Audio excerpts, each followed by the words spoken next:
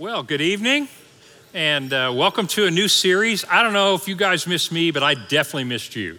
So I've been talking my wife's ear off the last 3 Wednesdays. It's just, an hour. I said, look, from 6:30 to 7:30, I just need to talk, okay? Just kidding. It's good to be back. I really am excited about this series. I think it's just exactly what we as a faith community need at this point in time. So I think it's going to be fascinating. Let me say a prayer and we'll jump right in. Lord, thank you for the mercy you've shown to us and the grace that you give us. We're grateful that you're with us in our difficulties, and we're grateful, Father, that you have blessed us with so many kindnesses, both big and small. Father, I do pray for our nation. I pray that your hand would be upon our leaders and that you would turn their hearts to you. And yet, whatever happens, Father, I know that you are the one who controls all of history, and everything moves to your purposes in the end. And Father, I pray for your grace to be poured out on this nation. In Christ's name, amen.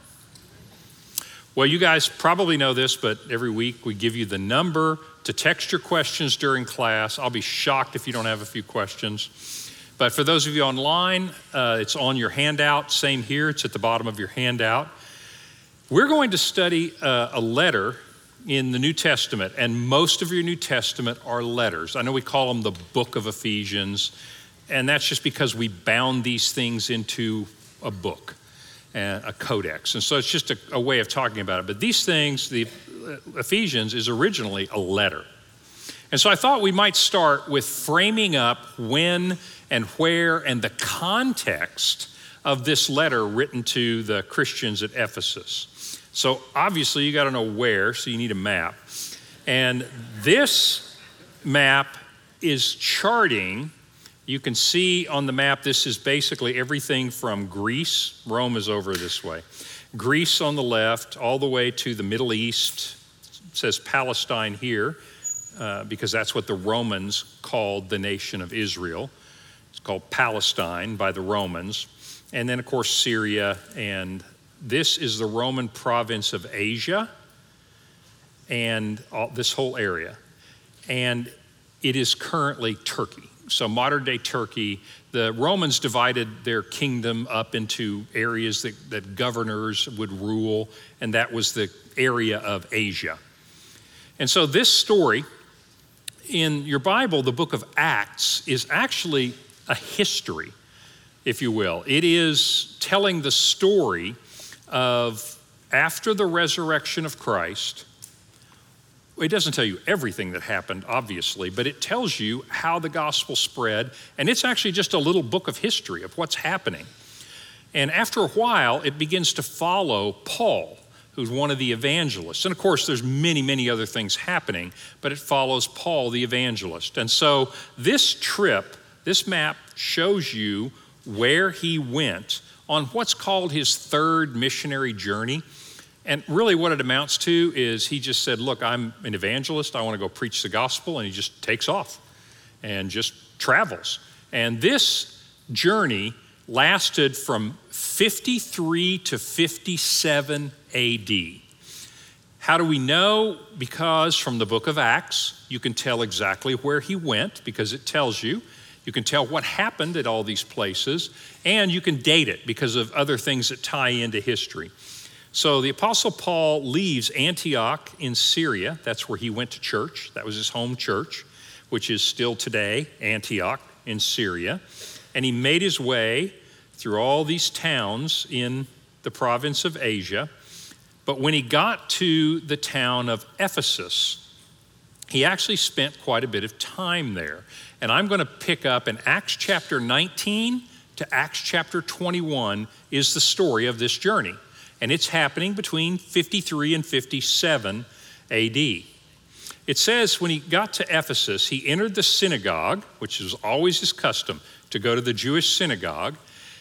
And for 3 months, he spoke boldly, reasoning and persuading them about the kingdom of God. So what's he doing? He's going into the synagogue and he's speaking and he's taking the Old Testament and he's saying, this all points to Jesus Christ, and let me tell you what is done. Jesus is the Messiah, and he begins to reason with them from the scriptures. He said, but when some became stubborn and continued in their unbelief, speaking evil of the way, meaning Christ before the congregation, he withdrew from them and took those who believed, the disciples, and he rented a place called the Hall of Tyrannus, and he there began to preach daily and reason and talk to anybody that wanted to come. He did that for 2 years, so that all the residents of Asia, that whole province, heard the word of the Lord, both Jews and Greeks. Well, Ephesus was a major port city. In the ancient world, there were 3 great commercial ports: Alexandria in Egypt and Ephesus in Turkey was another huge port. And then Rome had a port in Ostia that was also big, but frankly, in Palestine, Caesarea on the sea that Herod had built was a massive port. So Ephesus was big city, big commercial city. And so what Paul did was he began to preach there. And when he was preaching there were a lot of people, old people, younger people who became believers, and they would go back to their hometown. And they would, at their hometown, spread the word, because people would come to a large city for business and then they'd go back. And so what this is telling you, and this is historically true, all of this area, people would go back and preach the gospel, and churches start springing up throughout that whole area of Asia. You've probably heard of a church in Laodicea. It's mentioned in the book of Revelation. There's a letter to the church in Colossae, the Colossians. Those are towns in this area. And Paul didn't start those churches. People that heard him preaching for those 2 years in Ephesus, then they went home and they started preaching. And so it had a huge impact in this area. In fact, when Paul was preaching there, the impact was so big that it began to really affect the culture of Ephesus. Now, you need to think about this. This is like Billy Graham goes to New York City, preaches there for 2 years, and gets thrown out because he's totally disrupted the economy of the city. That's what happened here. So let me read a little more. About that time, while he's preaching in Ephesus, there arose no little disturbance concerning the way, Christianity. There was a man named Demetrius, he's a pagan, a Greek silversmith, and he made silver shrines of Artemis. This is a statue of the goddess Artemis. She's a fertility goddess and any number of other things. And she happened to be the patron goddess of Ephesus. In fact, they had built a temple in Ephesus. I think on your handout you can see some of the ruins, but this is a reconstruction of the temple at Ephesus. It was one of the 7 wonders of the ancient world. It was magnificent. It was a tourist attraction, one of the 7 wonders of the ancient world, like the pyramids, for example. They had just put so much money into this, and they were so devoted to the goddess Artemis. Well, Demetrius, who was a silversmith, and all the other trades made little idols, which everybody wants at least one. You need one in your car, you need one at your home, you need one on your desk.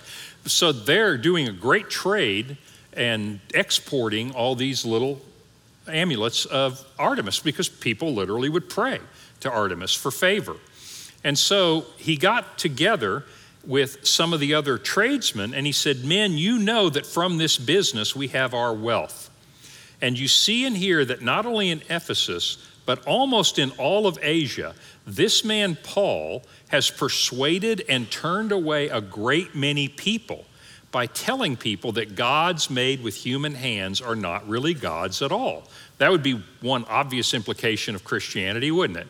Is if you were a pagan and you had all these gods and you became a Christian, you'd say, those aren't actually gods, those are amulets. And so I no longer pray to them, don't need to buy any more of them, don't need to give them as Christmas gifts anymore. You know, in other words, so many people had changed their behavior that this guy says he's going to ruin our business.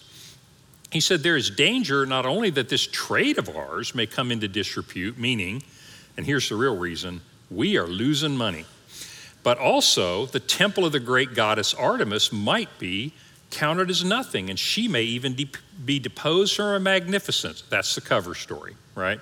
Usually when you're greedy, you need to wrap yourself in the flag or mom and apple pie or something to make it sound noble. So bottom line, they're losing money and they just don't want Artemis to be insulted. So when they heard this, the men were enraged and they started crying out, "Great is Artemis of the Ephesians." Well, they not only started crying out about this, a riot breaks out. And they start looking for this guy, Paul, because they're going to kill him, right? He's affronted them. And so you get this mob mentality. So they gathered together in this theater. This is the current remains of the theater in Ephesus. You can see in this view that I have on the right, from the side, you can see how huge this thing is.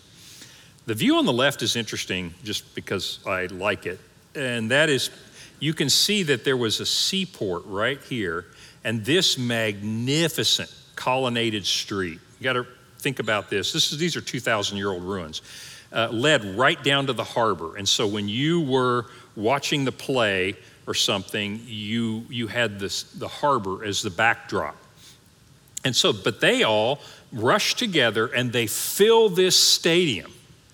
And they begin to shout for Paul. And they begin to, for 2 hours, the text says. You can read this story. It's worth reading in Acts 19 to 21. It began to shout, "Great is Artemis of the Ephesians." And they're of a mood to kill anybody who's associated with this way. So Paul says, "I'd like to go out and talk to them." And the others go, "You are nuts. We're hustling you out of town." And they call an Uber and they get him out of town right away.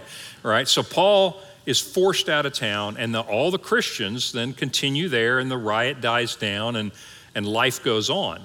But I thought one thing that I just thought was really interesting about that, and this is an aside, but just the history of this. If we're doing Christianity right, it's going to change behavior so much that it's going to affect our society. It'll affect our society economically, like this, in what the society would call a negative way. You know, not as many people are watching porn, not as many people are betting, not as many people are doing it, but also in a positive way. Oh, these Christians, they're a force for justice. They actually believe in treating everybody well, you know. In other words, it's interesting looking at this and you see this is what the church is. This will be the effect of the church when lives are changed. Well, that's what Paul was doing. So he left and he continued on the journey. And he continues all the way through Greece, and he goes back to Jerusalem. And when he gets to Jerusalem, I'll go back to that map. So at the end of his trip, he ends up back in Jerusalem. He started in Antioch, but he ends up here.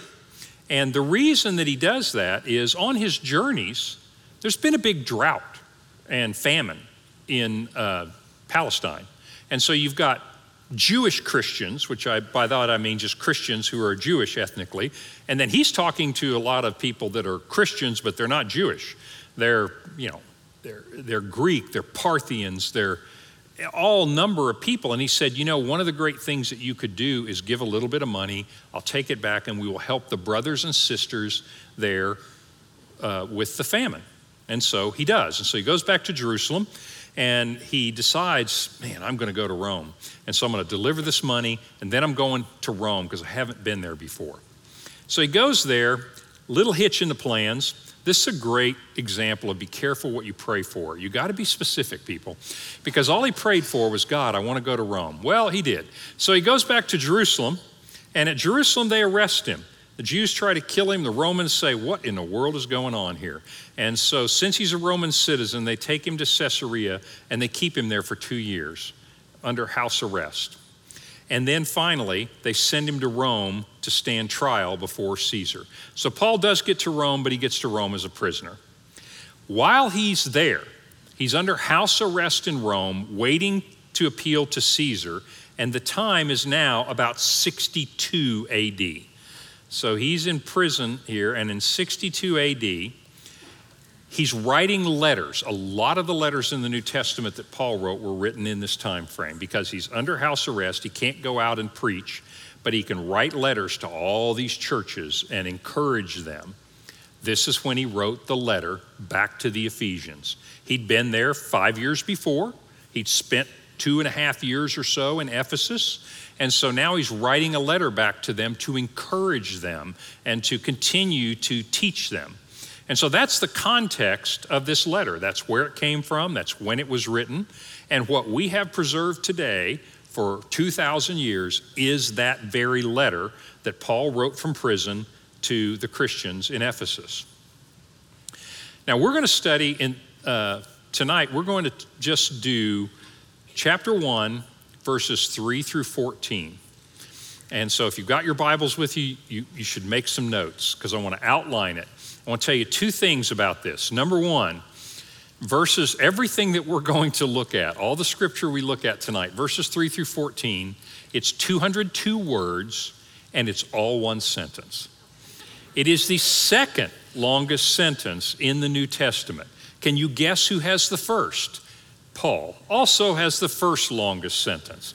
And so I'm sure he flunked English, but this is one big old run-on sentence. He is so excited about what he has to say. But this sentence, verses 3 through 14, really breaks down. He has three things to say, and it's on your handout, but it's this. This is what he wants to communicate. God chose us. Jesus redeemed us, and the Holy Spirit seals us. That's what this sentence is saying. But I want to dive in because it gets into some really interesting areas. And so here's the beginning, verses 3 through 6. Blessed be the God and Father of our Lord, Jesus the Messiah, who has blessed us in Christ. God has blessed us through Jesus with every spiritual blessing in the heavenly places, even as God chose us in Christ before the foundation of the world, that we should be holy and blameless before him. In love, he predestined us to be adopted as his children through Jesus Christ, according to the purpose of God's will, to the praise of his glorious grace with which he has blessed us in his beloved Son. Now that is a powerful little thing to say. On the one hand, he's basically saying you have been blessed beyond measure because before the world was even created, God chose you in Christ to be holy and blameless. He predestined you to be adopted into his family. And so it ends, it says, his glorious grace with which he has blessed us in the beloved.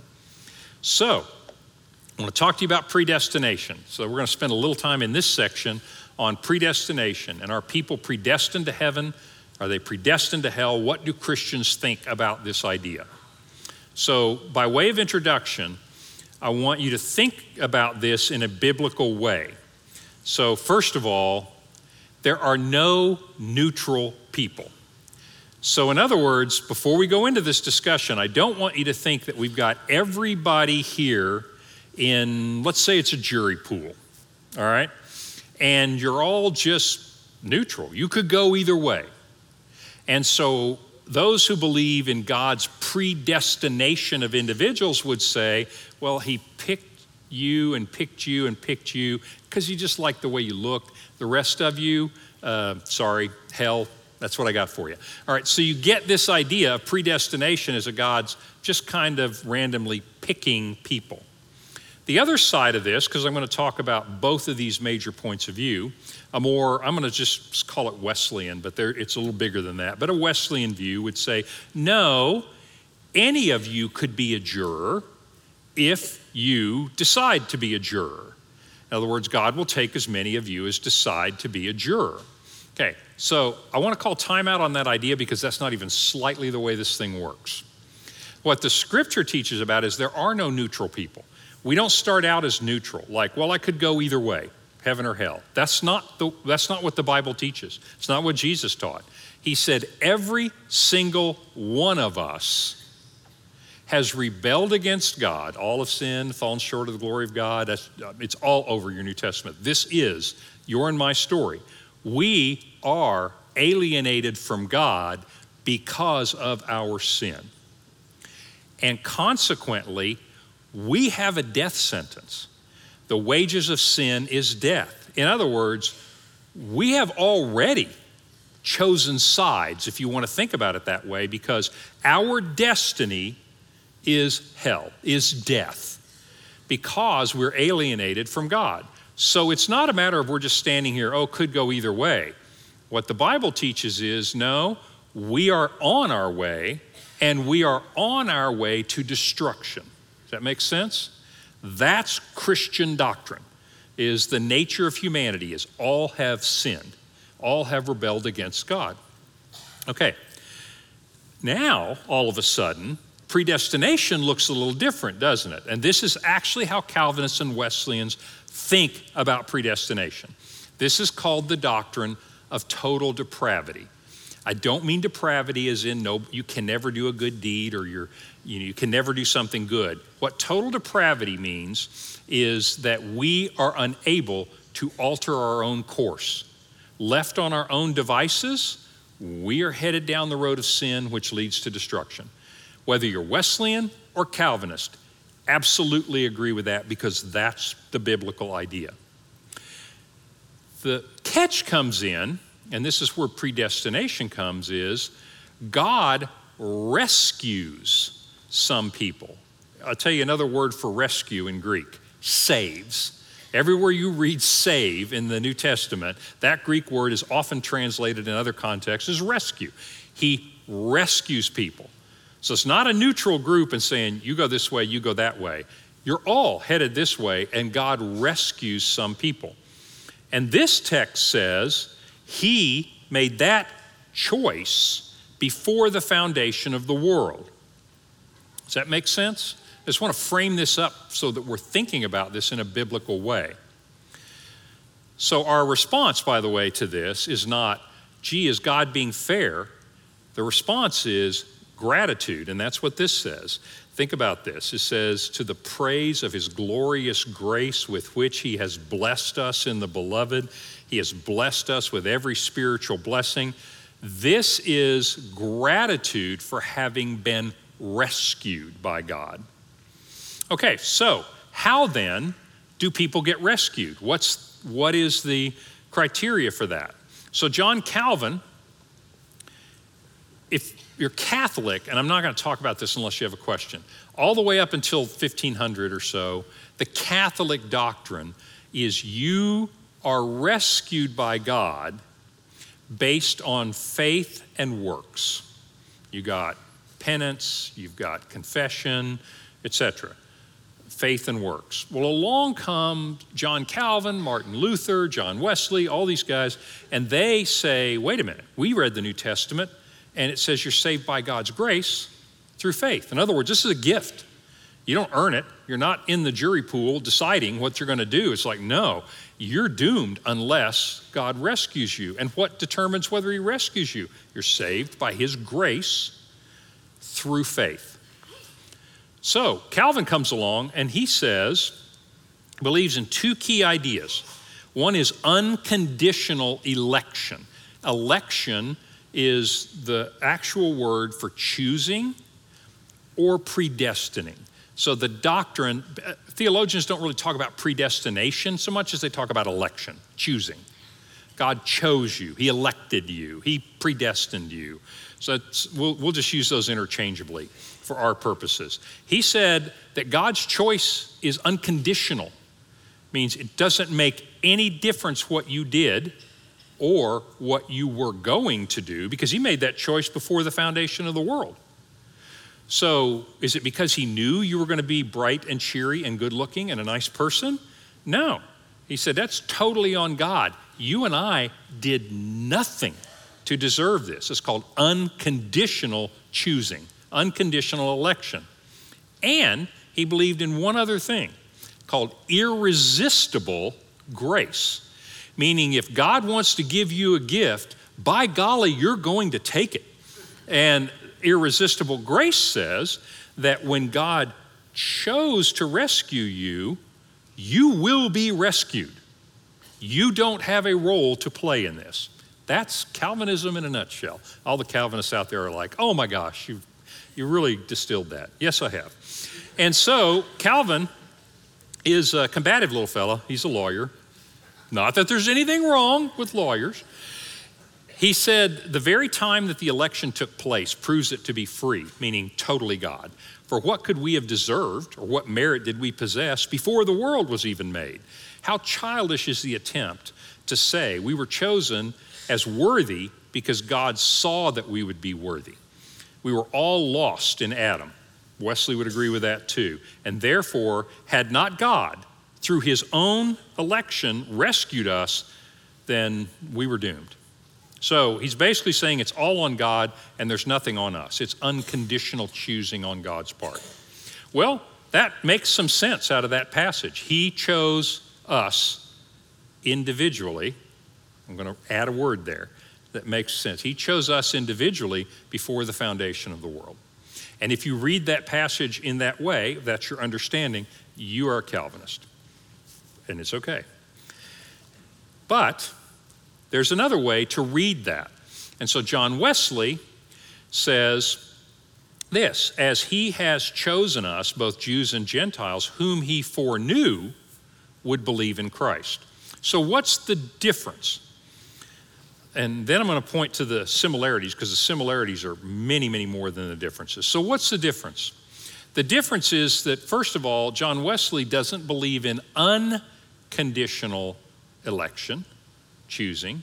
He believes in conditional election, meaning God extends the offer and he has chosen everyone who will respond with belief, with trust in Christ. So he will read this passage. I'm doing a little injustice to this, but trust me, very simple way to think about this. And that is, he's going to read this passage a little differently. He's going to say, for God chose us as a group before the foundation of the world. Calvin says God chose you individually and you had nothing to do with it. Well, apparently not if it was before the foundation of the world. Wesley's going to say God chose there to be people, a way for people to be rescued because of Christ. In other words, he made a mechanism so that any of us who would respond in trust could be saved. So he basically elected the fact that there would be Christians, there would be saved people. Whereas Calvin reads it as no, he elected the individual saved people. That's fundamentally the distinction. Now, they both agree, however, God acts first. In Calvin's scheme, God acts first, second, third, and last. It's all God. Wesley does not believe in free will, libertarian free will, meaning you are totally free to believe in God or not believe in God. That's not a biblical doctrine at all. Here's what Wesley believed. He didn't believe in irresistible grace.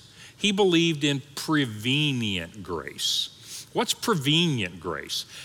God is so gracious, he gave everybody who ever lived enough of his grace to free your will, because our wills are in bondage to sin. Left to our own devices, we're bent towards sin. Dishonesty, self-centeredness, pride, ring a bell. You know, you look around the world today. We are bent towards sin. He said he gave everybody enough grace that not that you could be saved, but that you could lift your head up and go, Jesus Christ, I can respond. And so what Wesleyans think, this, by the way, is a Wesleyan church, is that God gave everybody enough grace that you can respond to what he has done. You don't choose God. He chose us in one way or another first. He acted first. He made a way through Jesus Christ without us having anything to do with it. But Wesley would say, and he gave us enough grace that we could respond with, yes, Lord. Does that make sense? That's the difference in those 2 points of view, and it's just how you read it in the essence of the idea of predestination. Okay? So that's the difference. And it's not a big difference. It can make a bit of a difference, and people sure do argue vehemently about it for the past 500 years. But what I want to focus on is more the similarities in this. And the two big similarities are this. both points of view believe this scripture is true. God did the choosing, not me. If it weren't for him, there wouldn't be anything to respond to. In other words, if he hadn't acted first, my fate is sealed. I've already been alienated from God. So God acts first. Second thing is, and this is probably the most important thing, we spend more time thinking about how did God elect people than we do about a bigger point, and that is, what were you chosen for? Now that is an interesting question, because the fact of how did I get chosen, was it all God or was it my response part of it? We could argue about that till the cows come home, but whatever it is, once you've placed your trust in Christ and you are amongst the elect, the chosen, the predestined, as Romans said, those whom he foreknew, he predestined to be conformed to the image of his son. Once you're in that group, you got to be asking yourself, wait a minute, God did not save me because I'm good looking. He didn't save me because of my good deeds. For heaven's sakes, he planned this whole thing before I was even born. Wonder what I was chosen for. And this scripture tells you that. And there's no argument about this. He chose us before the foundation of the world. Why? So that we should be, meaning this is the purpose of our choice, holy and blameless before him. In love, he predestined us to actually be adopted as children through what Jesus Christ did on the cross. This is probably where we need to spend most of our time and our thought, is that God saved us. God rescued us, and he did so for a purpose. If you want to think about it compared to the Old Testament, you think about the Jews being God's chosen people, and they were. Why were they chosen? Well, even the Old Testament, even the Jews realized they weren't chosen because they were better than anybody else. They were chosen to accomplish a specific mission, and that is be a light to the Gentiles and show them the holiness of God. And here are 613 rules, and when you start living this way, trust me, people are going to go, wow, your God is awesome. You and I too have been chosen for a mission, and that is to be holy. Holiness has a little bit to do with conduct, but really before the conduct comes, my whole heart, my whole life, my heart, mind, soul, and strength is completely devoted to God. And I've turned away from all of the things in this world that used to entice me. I have surrendered, these are other words we use. I've surrendered my life to Christ. I've been born again. I've been raised to walk in newness of life. These are all scriptural ways of saying that I'm holy. What does it mean to be holy? You've been set apart for a specific purpose. Well, I'm set apart, heart, mind, soul, and strength for God and what he wants to do with me. Well, it turns out he doesn't want to do anything harsh with you. He calls you to be part of the family. Act like you're part of the family. Be part of the family business. Get out there and do the Great Commission.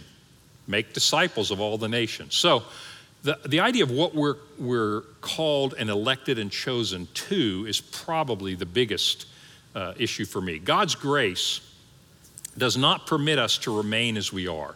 If you think about it, we were on a path that led to destruction, and we have been rescued, and we have been brought into his family, and we are now, as Romans will say, on the road of rightness with God, reconciliation with God, which leads to eternal life.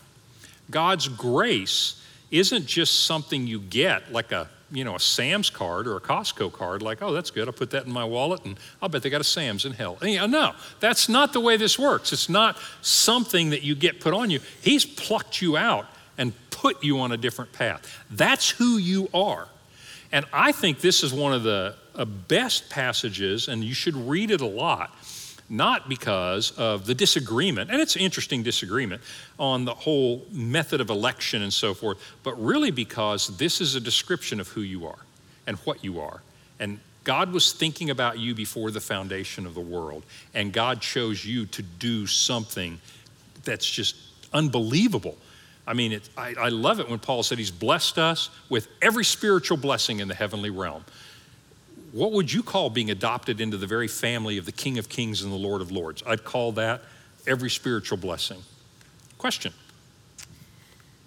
How does the phrase, God knew the number of our days before a single one occurred, relate to predestination? Yeah, it's great. How does the phrase, God knew every one of our days before we were born? He talks to Jeremiah and says, I knew you before I knit you together in your mother's womb. All this idea of God's omniscience, God's foreknowledge, meaning he knew beforehand who you were, what you would do, that kind of thing. The general doctrine of God's, he knows all things. How does that tie in with the idea of predestination?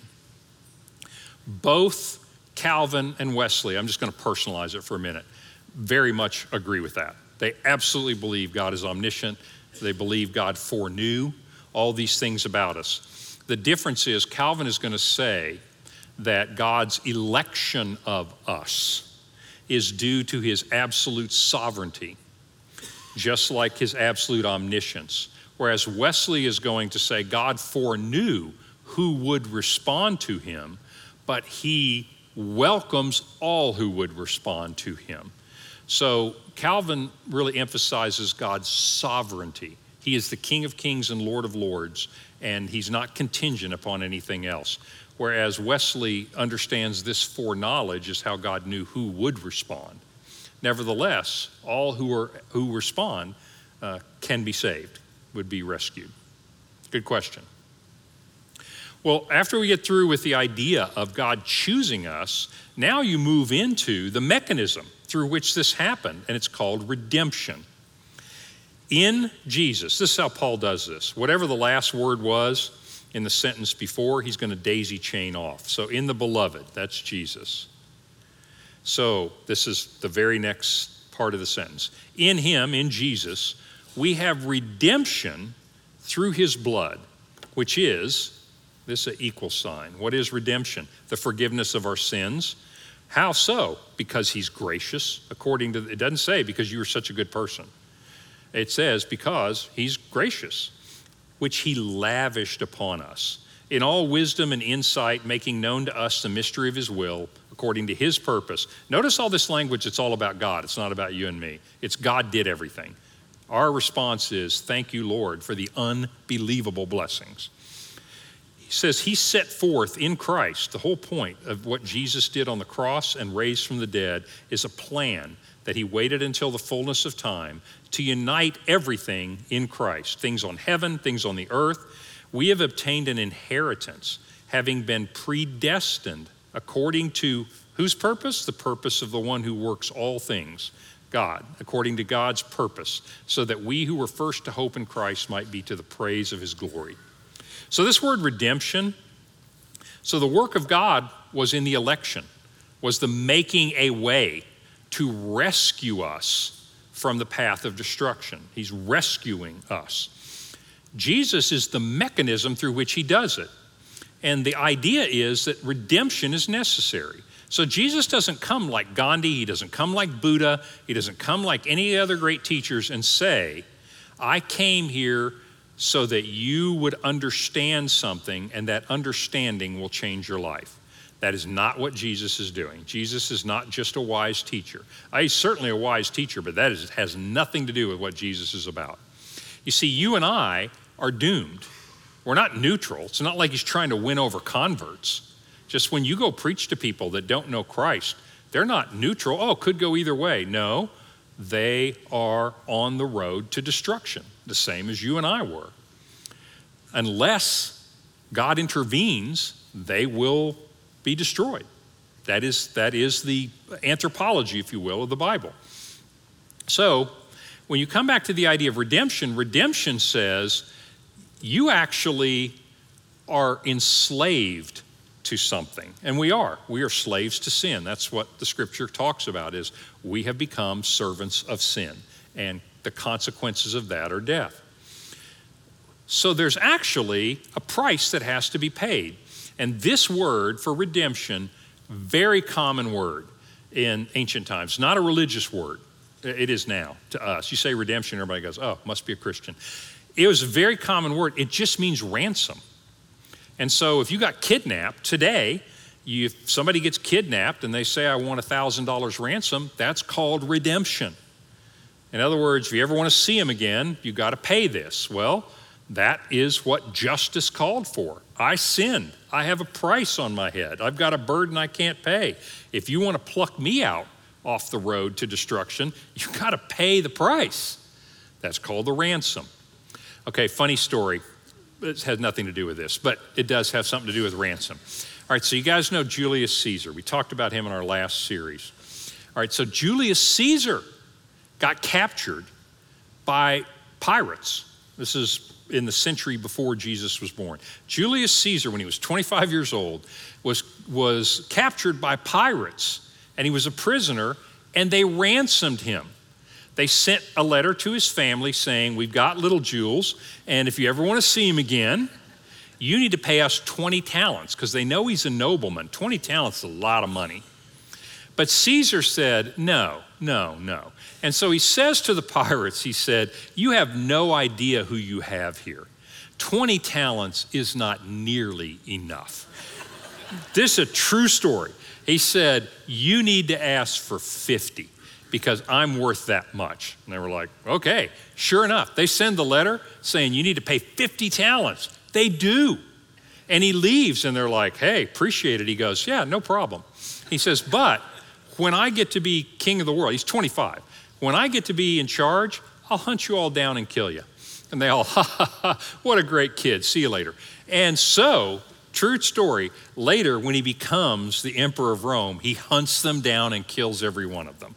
Okay, that was not the PG-13 part of this story, all right?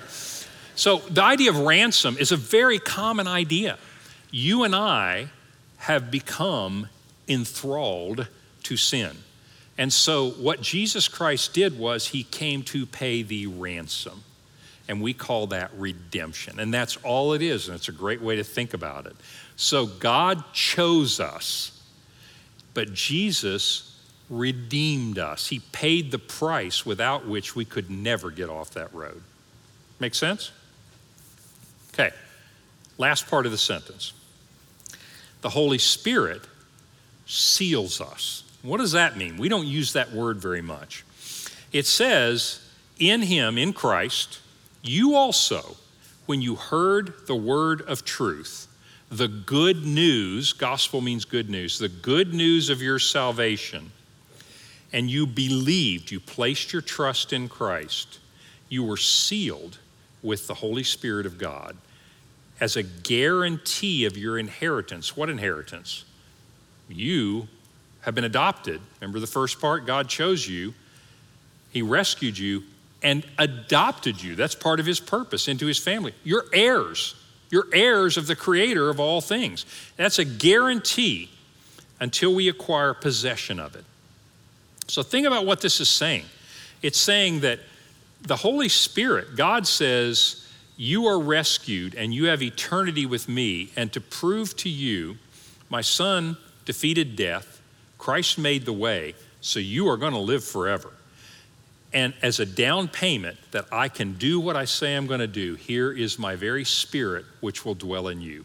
When you placed your trust in Jesus Christ, you were given the Holy Spirit of God inside you as a seal. There's two ways to think about this idea of being sealed. One of them is a story, and this is really vivid to me, so if you've heard this before, bear with me. But when our kids were little, we have boys, 3 sons, and my oldest son, I remember when he was little, I mean really little, like old enough to play hide and seek, but not very old, like 2 or 3 years old. And so he got into a phase where he loved to play hide and seek. I loved it too because I was tired. I just wanted to read the paper.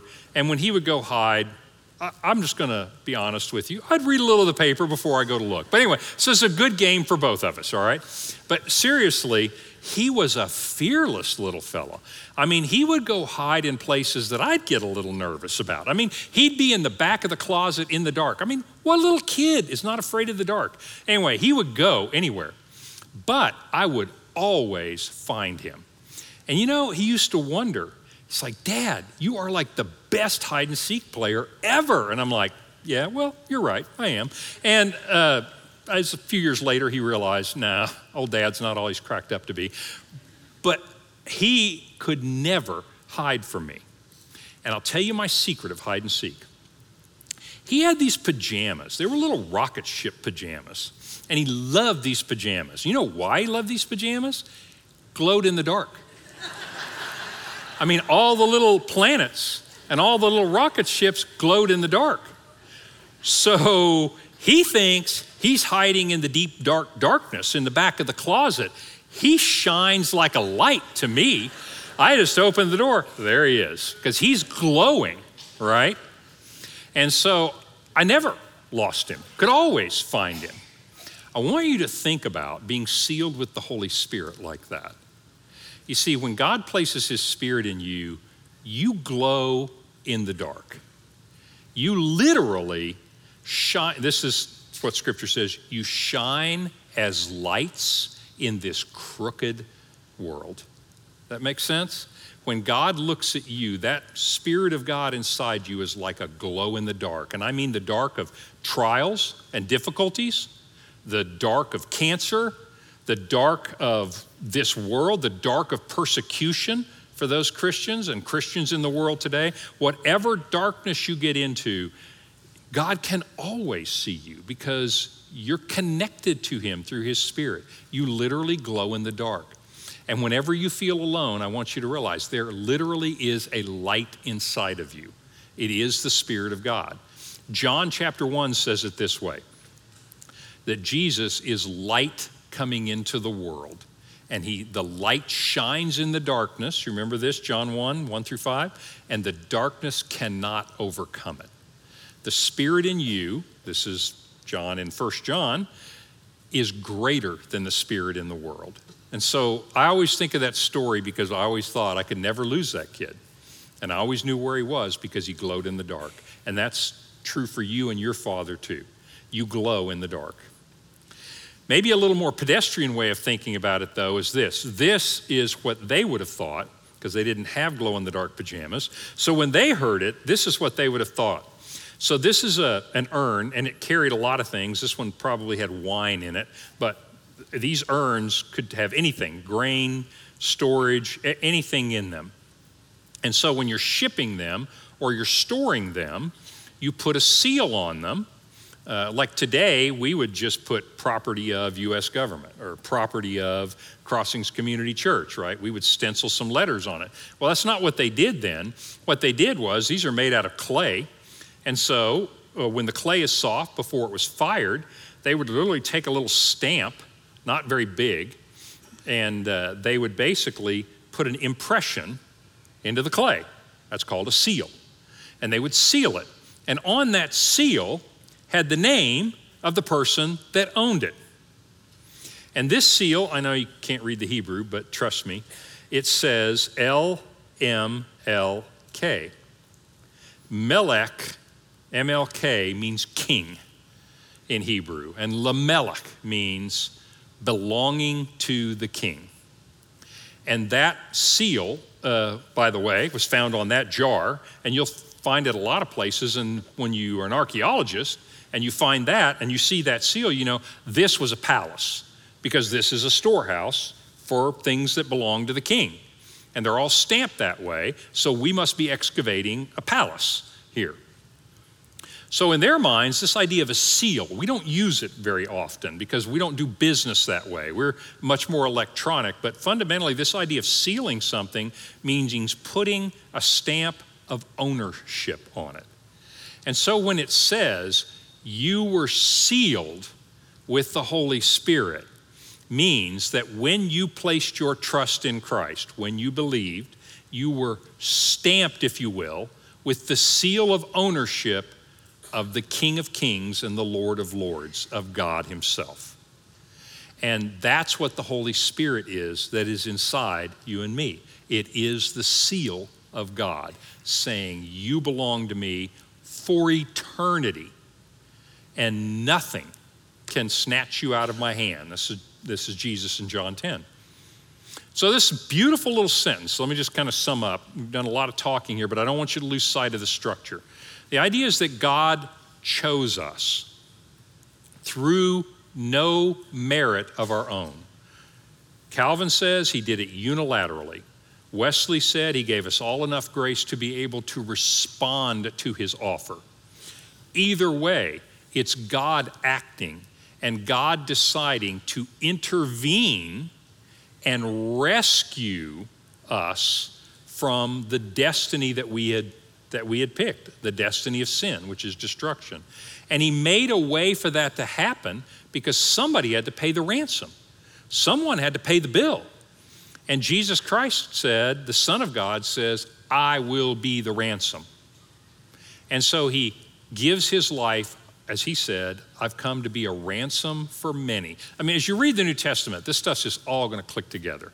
Jesus said, I came to be a ransom for many. And that's sure enough, he did, indeed. And so he was the ransom that made it possible for us to receive God's rescue. And when he did so, God marked us with his Holy Spirit, saying, you are mine, you are different, you are set apart. I mean, you could have a lot of these urns for a moment, and you could have a bunch of them sitting there, and one of them has the seal of the king. Well, that's different, isn't it? That's what's called being holy. You're different. You're set apart. You belong to the king. That's what holiness is. That's what you and I have been chosen for, is to be set apart and said, okay, that one, that is a son or daughter of the Most High God. These people are not. Not everyone is a child of God. Everyone is created by God. Everyone is created in the image of God, and everyone deserves dignity and respect and care. But not everyone has joined the household of God. Only those who have the seal of the Most High on them. And so that's how Paul starts out this letter. And it's intended not to be, like it normally is for us, a theological debate. It's actually one of the more wow kind of statements. And he starts out positively saying, listen, you are so blessed that you have no idea how blessed you are.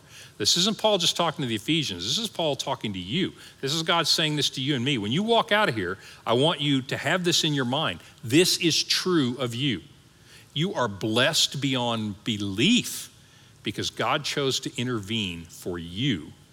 And he was willing to ransom you with his son, and he's placed his seal on you. Now, go act like sons and daughters of the Most High God. And that's all you have to do. Make sense? Excellent.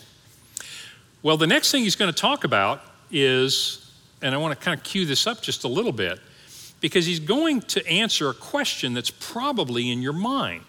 And that is, wow, that is awesome. And I am filled with gratitude and in awe of God's grace to me, God's absolute mercy to me. God's, grace is basically just God's disposed well toward you. God chose to give me gifts for, I don't know why. It wasn't anything to do with me. And so you have this idea. But then you say, great, Terry, I'm going to go out and I'm going to act like what I am, a daughter or a son of the Most High God. Well, then the question comes up. And Paul knows this question is going to come up because now let's get a little more practical. And the next question is, how should I act? What does that look like?